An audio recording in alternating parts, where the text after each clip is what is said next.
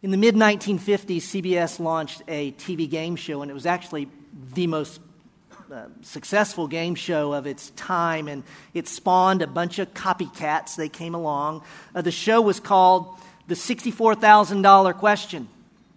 And I have noticed as I've talked about this, everyone who's got gray hair nods when I say that, and everyone who doesn't goes, "What is that?" Remember, it was 1950s, right? The $64,000 question. And the game show, by the way, $64,000 would be worth $500,000 today. Okay, the game show went like this. You get a question a week. Now, how about that? One question a week. Can you think of all the fluff that went around that show? I watched some of it, that they would ask one question. The first one's for $1,000, and you answer that question, then you get to come back next week. And it's not until next week that you tell the audience, "I want to go for the next question," because if you answer the next question, you double your money, you're at 2. If you get it wrong, you get nothing, you see. So this goes on until you have $32,000.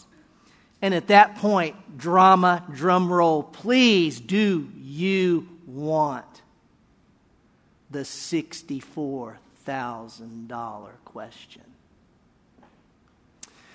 This week, I was in a meeting with Bill and Michael, and we were discussing church challenges and issues and opportunities and problems, and we had a number of things on our agenda, and they had no idea that literally I was thinking of using and reminding us of this game show, because it leads us into our text. And in the middle of the meeting, I'm just sitting there, and Michael goes, "Bill, that's the $64,000 question." Now, Bill had never seen the show. Neither had I. But we knew exactly what he meant. That's the question. That if we answer that, all the other questions are answered, resolved. Everything hangs on that question. And today, in our text, we come face to face with the Bible's $64,000 question. It's really not an exaggeration to say how you answer it determines how you live your life. Whether you would live with a grounded and secure hope, or you would live life constantly looking for some ground that's not going to move on you. It's a destiny-shaping question. We find it in a conversation that Abraham has with 3 visitors who just happened to come by his tent. Of course, God's hand of providence in all things. If you have your Bibles, open to Genesis chapter 18, verses 1 through 15. Genesis 18, 1 through 15. The text today is 2 paragraphs. And, with knowing our English and grammar, we know, well, then there's 2 ideas. There's 2 ideas in this section. The first would be verses 1 through 8, and I'm going to call that covenant fellowship. Covenant fellowship. And then verses 9 through 15, we'll call that covenant assurance. And so if we're thinking of the passage in 2 parts, 2 ideas, you might just take it this way. It's about fellowship and assurance. I want you to follow along in your Bibles as I read. I'm going to do this a little different than maybe I normally do. I'm going to read just a little verse at a time. I'm going to pause. So we're just going to keep our heads down in our text, and then we'll make some observations and some applications. God's word to you and to me this Lord's day. Genesis 18:1. Now the Lord appeared to him, to Abraham, by the oaks of Mamre, while he was sitting at the tent door in the heat of the day. Stop there to note the Lord visited Abraham. The Lord here in Hebrew is Yahweh. God visited Abraham. Now, the reason I want us to be mindful of that is he will use the word again, the text will, and it's not the same word. Notice it goes on. When he lifted up his eyes and looked, behold, 3 men were standing opposite him. And when he saw them, he ran from the tent door to meet them and bowed himself to the earth and said, "My Lord, if now I have found favor in your sight, please do not pass your servant by." Note, when he says, "My Lord," here in verse 3, it's not Yahweh, but Adonai. And Adonai carries the idea of someone who's very important, someone of stature, but not necessarily deity. I say that, as I'll say in a moment, because I don't know that Abraham knew that these visitors, in them, he was being visited by God himself. It is, by the way, a theophany. What's a theophany? A physical manifestation of God. God's Spirit, we can't see him, but he makes himself known and seen. And probably we would think this is the pre-incarnate Christ, along with 2 angels, because when we get to chapter 19, it says the 2 angels go on to Sodom and Gomorrah. So pre-incarnate Christ and 2 angels. Verses 4 to 8. Abram speaking, "Please let a little water." Notice the smidgen of stuff that he wants to do for them, so to speak. "Let a little water be brought and wash your feet and rest yourselves under the tree, and I will bring a piece of bread that you may refresh yourselves. After that you may go on, since you have visited your servant." And they said, "So do as you have said." Cultural distance here that we need to bridge the gap. In that culture, this is the way, it's funny to me because what he gets ready to do is far from a little, isn't it? It's far from a piece of bread. All of a sudden he's creating this banquet and we're going, what's up? Did he just lie to him? No, that's what they did. "Let me get you a little something. It's your grandmother. Can you eat a little something, honey?" And then there's here you want some more, It's the same kind of thing going on culturally here. And he goes into this frenetic activity. Again, we know for a fact that this is God. This is a pre-incarnate Christ. I don't know that Abraham does. I tend to side with those, even commentators are in disagreement on this. I tend to side with those who would say he didn't know. Now, by the end of the passage, he knows, right? It's clear by the end of the passage.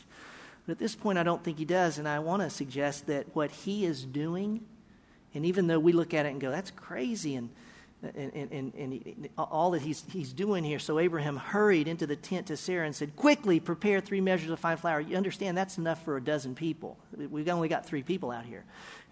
Quickly prepare the 3 measures of fine flour, knead it, and make bread cakes. Abraham also ran to the herd. He's killing a cow. They don't even eat that much meat. They don't eat meat themselves. But now the guests come and they're going to kill the fatted calf. Yes, this is what they do. Tender and choice calf, and gave it to the servant, and he hurried to prepare it. He took curds and milk, the calf which he had prepared, and placed it before them, and he was standing by them under the tree as they ate.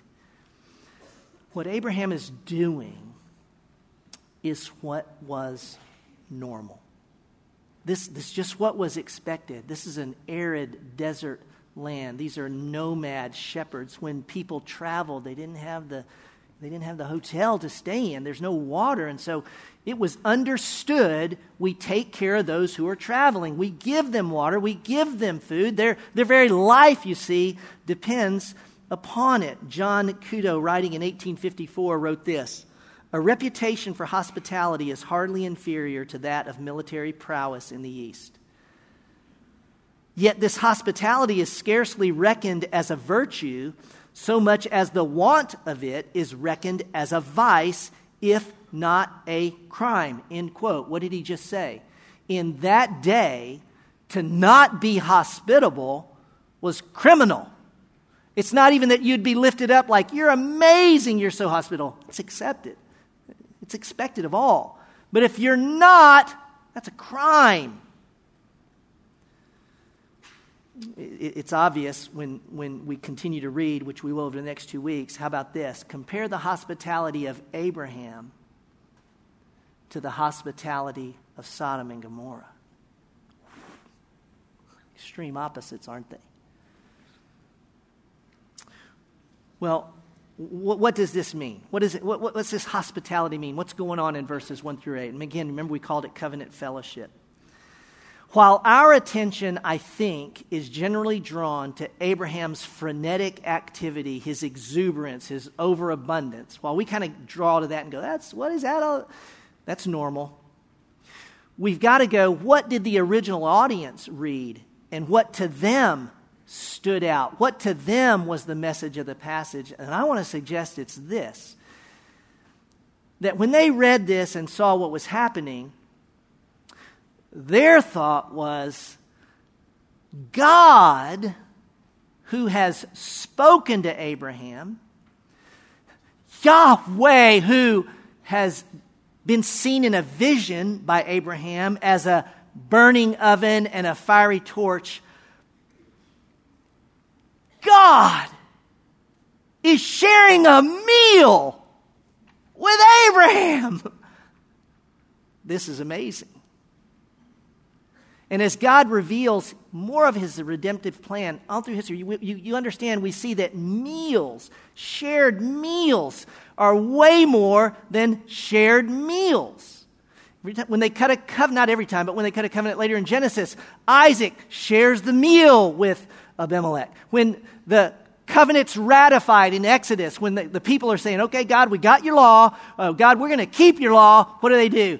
They eat and they drink. Passover, I'm just rushing through history here, but jet forward. What's it all pointing to? It's pointing to the new covenant meal secured by the life, death, and resurrection of Jesus Christ, by which God eats with his people. And the meal is way beyond a meal.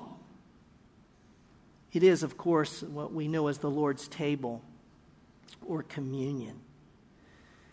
And when Jesus inaugurated it, he said something very interesting. And again, I'm going to read from Luke, but I think we connect back to Genesis. Luke 22, he says, when the hour had come, he reclined at the table and the apostles with him. And he said to them, I have earnestly desired to share this meal with you before I suffer. And then he institutes the Lord's table.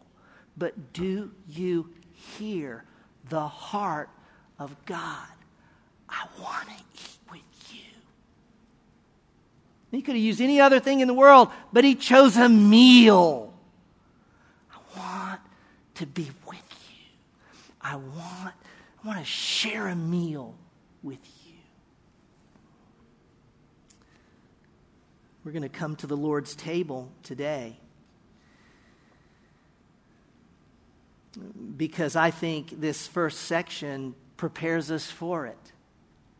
It reminds us that in covenant with God, we share meals with God. You know, Abraham, he's still sore, by the way, from the sign of the covenant, chapter 17. But he's in covenant. And if you have placed your faith in Christ, if you believe Jesus, he died on the cross for your sins, was buried, raised again, if that's your confidence and trust, you understand you're a son or a daughter of Abraham. You're in covenant with God. And we share a meal. And listen, not obligatory. I'll tell you this at least. From God's side of it, he wants to eat with you. He wants to eat with me because he wants and earnestly desires fellowship with his own.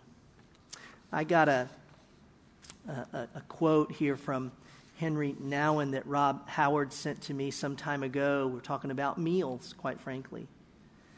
And Nouwen writes, we all need to eat and drink to stay alive, but having a meal is more than eating and drinking. It is celebrating the gifts of life we share. A meal together is one of the most intimate and sacred human events. Around the table, we become family, friends, community, yes, a body. The table is one of the most intimate places in our lives. You hear this language? I thought we're just chowing down. No. In a meal, one of the most intimate places in our lives, it is there that we give ourselves to one another. I've had the privilege in the last month of having 3 amazing meals. I had a birthday meal at David and Michelle Arms, and Michelle's kitchen, by the way, is the best kitchen in Nashville, though you'll never read about it.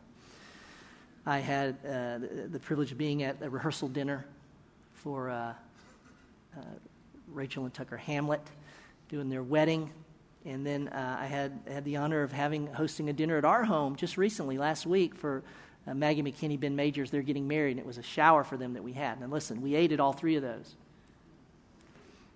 But we did way more than eat food. Our souls were enriched. Our hearts were expanded in the meal. I'm going to invite you to stand right now because we're going to take this Lord's table standing. And the reason is because I want you to say something to one another as these plates are passed. And I want you to say it out loud. This is not a whisper time. This is a time to speak to one another. I want you to take the bread and the cup, and I want you to say, as you pass the bread and the cup to someone, take the bread and the cup and hold it. I want you to say to them, "The Lord delights to be with you." I want you to say it. You pass it to the next person. You turn to them. "The Lord delights to be with you." I want it to go all the way across the room as we speak that truth to one another. If you've placed your faith in Christ, you're welcome to this table. For we are in covenant fellowship with the God of the universe. Our minds can hardly hold it. But he invites us to this table. Listen, to be with him, of course, and with each other. Again, as these plates are passed, take the cup and start passing. I'm sorry.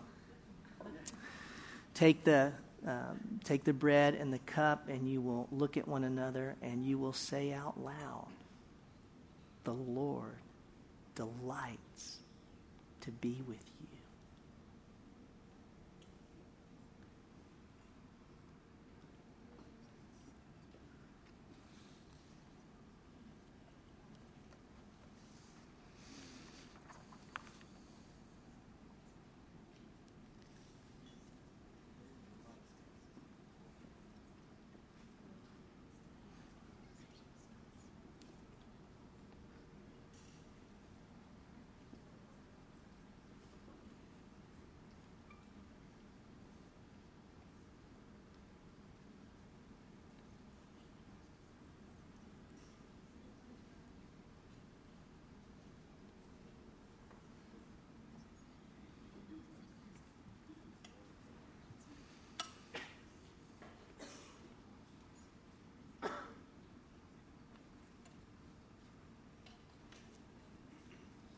The Lord delights to be with you.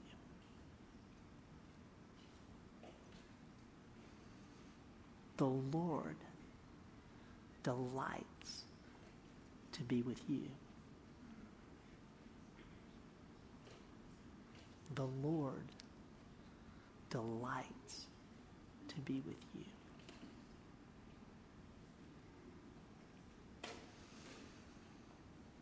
The Lord delights to be with you.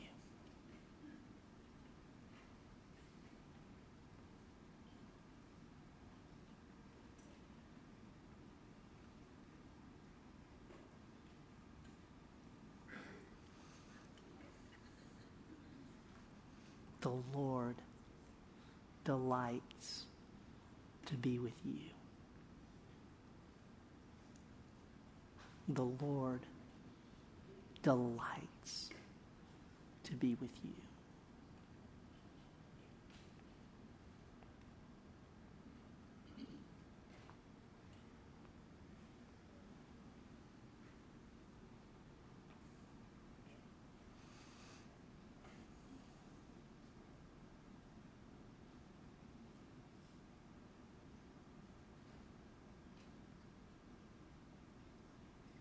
we hold in our hands that which represents the body and the blood of Christ. Now, that sure is a little bit of bread. But what it represents is without end. That little cup of juice, I don't know that it's going to do much. What it represents is priceless, powerful, without end. Lord Jesus, you gave your body and shed your blood so that, Lord, there's a sense in which it's not so we could be with you, but so you could be with us. You first loved us. And we are grateful for your body broken. We give thanks. Take and eat.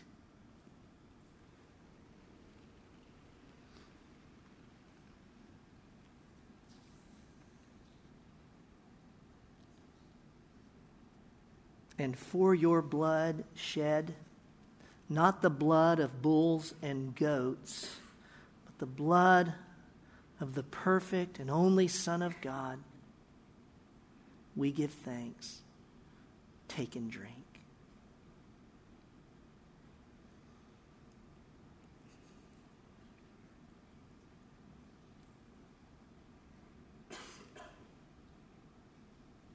Father, would you help us to know more deeply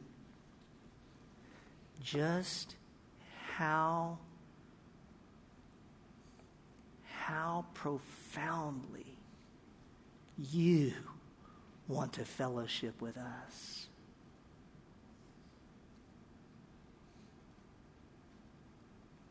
Amen. You can be seated. Thank you.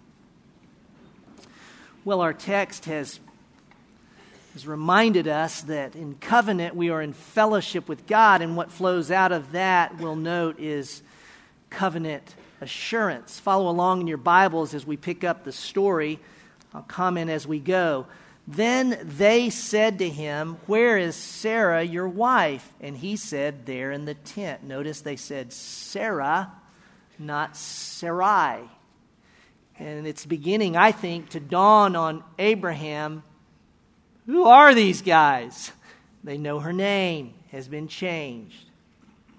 If he was warming up to the idea, I think it explodes in his brain in what happens next. This is one of the visitors, and this is the Lord himself. He said, "I will surely return to you at this time next year, and behold, Sarah your wife will have a son." Who said those exact words just previously in chapter 17? God. And so now, if he didn't know it before, boom, boy does he know it. I'm in the presence of God Almighty. And Sarah was listening at the tent door, which was behind him. He's speaking to Abraham, okay? The tent's behind him, and she hears it. Where's she? Where's her ear? I mean, she's right on it listening. Now, Abraham and Sarah were old, advanced in age. Sarah was past childbearing. She had stopped menstruating. Sarah laughed to herself, inwardly. Nothing came out of her mouth. She's thinking this to herself, saying, "After I have become old, shall I have pleasure, my Lord being old also?" And the Lord said to Abraham, "Why did Sarah laugh, saying, 'Shall I indeed bear a child when I am so old?'" That pleasure there is probably tied to the pleasure of a child, probably not sexual pleasure here. Now, by the way, in the game show, remember I told you, they came back the next week and they were asked, "Do you want the $64,000 question?" And they could say, "No, I want to take my stuff and go home." Remember that? You're stuck. Because here it comes. Whether you want it or not. In God's providence, you're here. How will you answer the $64,000 question? Is anything too difficult for the Lord? At the appointed time, I will return to you at this time next year, and Sarah will have a son. I love the way this ends. It's humorous, but so poignant. Sarah denied it. By now, she's out of the tent. She's out of the tent. He said, why did she laugh? She's out of the tent saying, I didn't laugh. Ooh, how about this ending? For she was afraid. Now, let me ask you a question. What might be the reason Sarah was afraid? Okay, she's in the tent, and she just had a thought. The guy standing out front just said exactly what she thought. That's spooky. And she knows this is God, and she's afraid. And he said, no, but you did laugh. The end. Story moves on to something else. It's just like you go, wait, you know. What's that about? Well, let's consider the $64,000 question. Okay, I'm going to camp there. How are you going to answer it? Think about. Pause and be careful how you answer.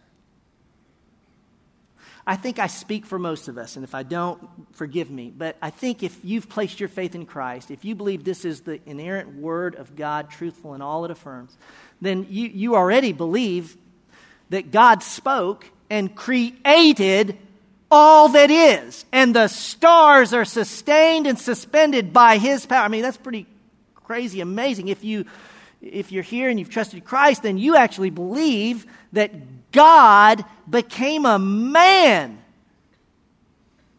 lived a perfect life, died on the cross for our sins, was buried and raised again. So you already believe that. So when the question comes, is anything too difficult for the Lord?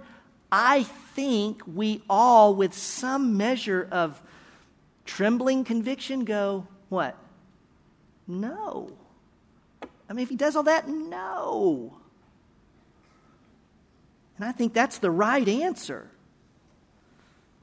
But it's not the complete answer. Think about this. The promise, or that question, I should say, comes in a very specific context. Sarah, though old, you're going to have the promised child. You, in your womb. And is anything too difficult for God? No. And God delivers on His promise to Sarah to bear the son through her. Do you see that? What I want us to think about is, while nothing is too difficult for God, not everything we hope for is promised by God.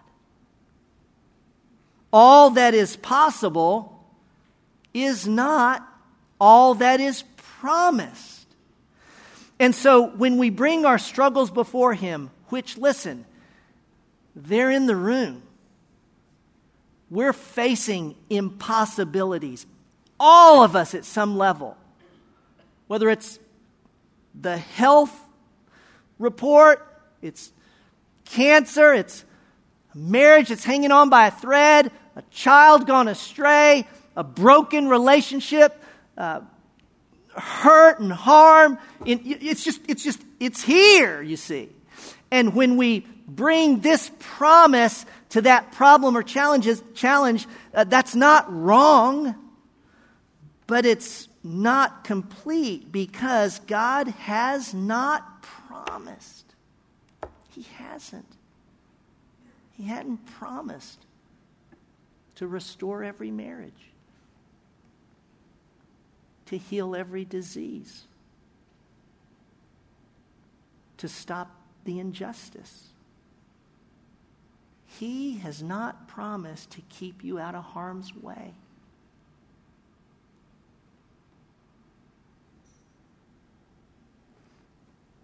Not in this life. And so the $64,000 question, I think, raises the $1 million question. So what has He promised? What can I count on? Well, there's a lot to that answer, but I'll boil it down to two statements. The first is Paul's in Romans 8:28. I think it summarizes this very well. What can we count on from God? What has he promised? Paul says, and we know that God causes all things to work together for good to those who love God, to those who are called according to his purpose. If you've placed your faith in Christ, every challenge and difficulty and disappointment and hurt and unresolved, unfixed thing in your life, you see, if that's true, which I believe it is, and if you know Christ, the promise to you is regardless of if they live or die, if it happens the way I hope, regardless, we can know that God is at work in us and through us and even in the circumstances themselves. I don't understand that, but he says he can. And he'll work in ways that are for our good and for his great glory. That's what we can know. Like it, Hebrews 13:5, I want to suggest you can know this promise. For the Lord said, I will never leave you or forsake you. Okay, but I want the cancer to go away, or I want this to be fixed, or I want that. Here's the promise, I will never leave you or forsake you. At the core of God's promises is this. God says, I'm with you. I am with you. I will never not be with you. And I will bring you through this life. And I will bring you to that place, yes indeed, where every tear is wiped away. No more diseases. All is right, and it's right forever. But in this life, I'm with you. And to the degree that we are, can I say this? Maturing in our faith is the degree to which we find, even when it doesn't go the way we want, God's enough. Now, please know, when I say that, I don't always live that way.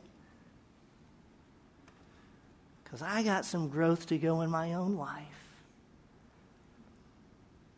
See, the life of faith, though, is coming to that place in a more mature and deeper way when, regardless of all, God is enough for me. Well, there's some lessons, of course. Man, there's lots of lessons in this. Let me offer two very quickly for you that I think we can pull from this question and Sarah's response, Abram's, the story so far. The first is this. Think about this. God gave them the promise 25 years earlier that you're going to have a child. They're going to have a child and many children through you. 25 years. They waited. Why the delay? Why not? Abram, Sarah, you're going to have many children, and this time next year, you're going to have the son. Why not do it back then? Why the delay? May I suggest? God's purpose for you and I, one of his purposes at the core of our Christian life is that we become more like Christ. Read the whole New Testament. That's what it's about, being changed into the image of Christ. That's what he's shaping in us in this life. And the lesson, I think, here is our character is not transformed as much by promises fulfilled as by promises held in the face of the impossible. Let me say it again. Our characters are not shaped into the image of Christ as much by promises fulfilled as by promises held,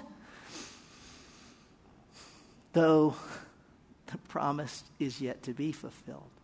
I don't know about you, but I'm telling you, I look back on my Christian life, my journey, and the times that I changed the most, and I'm not talking just about outward behavior, I'm talking about transformation. This is spiritual change. The times my heart was changed the most were times not when I got what I was wanting, but when in the midst of difficulty, in God's kindness, I held on to the promise. I think it's true for many of us. That's when I was transformed the most. Let me say a phrase here I'm going to have to explain. There is a poverty in what's possible. and there is an abundance in what's impossible. Okay, just hold those thoughts. There's a poverty in what's possible, and there's an abundance in what's impossible. Lloyd, what do you mean? Well, look at verse 11 again. Now Abraham and Sarah were old, advanced in age. Sarah was past childbearing. In other words, Sarah had stopped her cycle, her menstruation. And it seems that for 25 years, there was in Sarah and in Abraham's mind the possibility that we can do this. I know we're old, but still have my cycle. Who knows? I mean, they don't know biology like we know it today, but who knows? We can still pull this off. And when there's the possibility that we can do it, what do? Well, we scheme. No, she's not my wife. She's my sister. We'll get through this, right? Hey, Abraham, take Hagar. This will be the way. You see, when there's possibility, we tend in our flesh to depend on our flesh that we're going to make this happen. But now, Sarah, she's 90, she's 99. She doesn't even have a period. And she has to face the reality. It's over. Abraham, it's now impossible. And in that moment, God passes by the tent. This time next year. I don't know for sure, of course, what's going through their minds, but it seems they came to impossible. Only God can do this. And God says, this is what I'm going to do. Oh, the abundance of impossible in faith. There's a second lesson. I think this is so poignant how this ends, and we'll get through this one here quickly. Sarah's doubt did not keep God from keeping his promise to her. See that? Sarah's doubt. Am I going to have a child? I'm not going to have. There's no way. Sarah's doubt, even amidst her doubt in this moment, did not keep God from fulfilling his promise to her. And I would suggest it's the same for you and I. In her doubt, God didn't say, well, you know what? Let me find another woman. No. Do you notice in the text that the reaffirmation of the promise comes after her doubt? I'll be here at this time, next year, you'll surely have a son. I also think it's instructive that the Lord did not leave Sarah to hold her lie in secret. He exposed it, not to shame her. But isn't it, the story unfolds and finally she sticks her head out. I didn't laugh. And the Lord says, no, but you did laugh. Now, what was that about? I want to suggest it's this. God, in his grace, set her free from that lie by exposing it. Because, he could have left her and she could have left, gone for months. Who's not gone for months, years with, I lied to God. I don't want to tell anybody. Don't tell anybody I lied. You see that? But God just goes, boom, liar, right? And so Sarah's left what? Holding her lie. Got me. I'm a liar. And the faithfulness of God. Wow. Who in the room does not hold both? And you do understand it's in holding both that we're set free. You see, if you want to take your lie and bury it, it will bound your heart with shame. But when you go, I'm a liar, God, you're for me. Oh, you see, it's all of grace. I think it's a wonderful ending that the Lord ends by exposing her sin to set her free. So what? What do we do with this question? Let me ask you to consider that for a moment. Would you just pause in a moment here, just say, Lord, what do I do with this truth? What do I do with the answer to this question? And what do I do with what you've promised?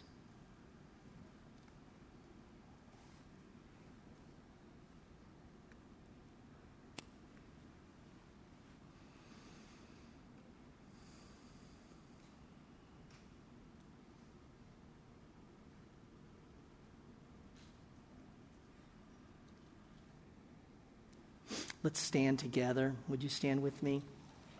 This word, is anything too difficult for God? It's an amazing word. It's not just, is anything too hard? Do you know what it means as well? It actually means this more times in the Old Testament than is it too difficult. It means, is anything too wonderful? You see, is anything too amazing? It means that as well. And I want to leave you with this. The psalmist in Psalm 139, when he speaks about God's omniscience, omnipresence, when the psalmist is going, God, you're before me, you're behind me, where can I go from you? God, you wove me in my mother's womb. Oh, God, you've numbered my days before there was one. Oh, God, what does he say? Oh, God, this knowledge is too wonderful for me. Same word. It's too difficult for me, if you will. And I think that's instructive. That how God does what he does is way beyond our pay grade. It's too wonderful. But that God has done what he has done in the Lord Jesus Christ is knowable, trustable, reliable, and wonderful. And so maybe rather than focusing a lot on the how, I don't know how, you see, how's that going to be? How can God do that? I know he can do anything, but how's he going to? Rather than the how, that we would go to the what? The who. The heart of God and what God has done for us in Christ Jesus. I want to say this. Is anything too difficult for God? You know what the real answer is? The core of the answer is? You want to answer that question with this. Jesus. Jesus. Jesus. God bless.